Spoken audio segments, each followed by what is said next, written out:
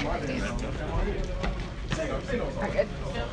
Obviously, you had one less day to prepare. Did that how much did that kind of change the preparation this week? It changed our preparation. It kind of changed our preparation midstream, but I think we addressed it well, and I think the team handled it real well. So I feel like we're prepared. How were the last 2 days of practice? Obviously, you mentioned it changed it a little bit. How were the last 2 days in terms of attitude? And really, we throw curveballs at our guys all the time. This was a curveball thrown at them. I almost think they responded and increased their focus when we threw the curveball at them. So I feel like they're as prepared to go into a game as they ever are. What about the guys that have family down in Miami, South Florida? What are you telling them, and how are they dealing with their families being there? Each of them is trying to help their family where they can. We're going to keep our guys here on campus. We have some real hurricane-safe things on this campus, so after the game, we'll make sure we have preparations made to hunker down and keep everyone safe.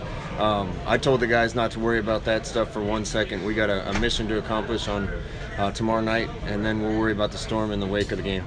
So the plan is to stay here in Orlando after the game, or? Yeah, we discussed several other options. I think it's going to be the safest for us rather than being on the road and getting out of here, just to get in safe buildings here and ride the storm out. Obviously had a good showing in the home opener. Now the band's not going to be there. The time changed. What, I guess, impression are you getting from fans, and what do you expect it to look like out there? I have no idea what it'll look like, but we talked to our guys about being ready to play ball anytime, anywhere. I want guys on my team that drive around with a basketball and cleats and a football and anything else they might want to play in their trunk. So we got to be ready to play anytime, anywhere, any circumstances. There might be a big crowd, there might be nobody in there, but I think our team will show up ready to play. What's the message for you guys this week? I mean, obviously you have one of the best teams in the conference coming in. What's kind of the message for the guys heading into this one?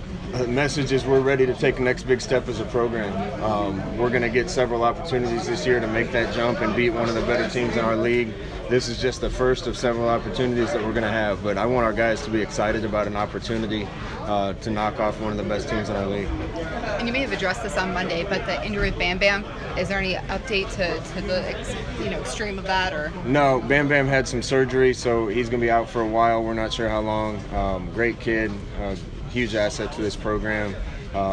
We'll reevaluate him. It wasn't as serious as we thought it was, so we're looking forward to getting him back. Good. Thank you, Coach. Yes, Coach.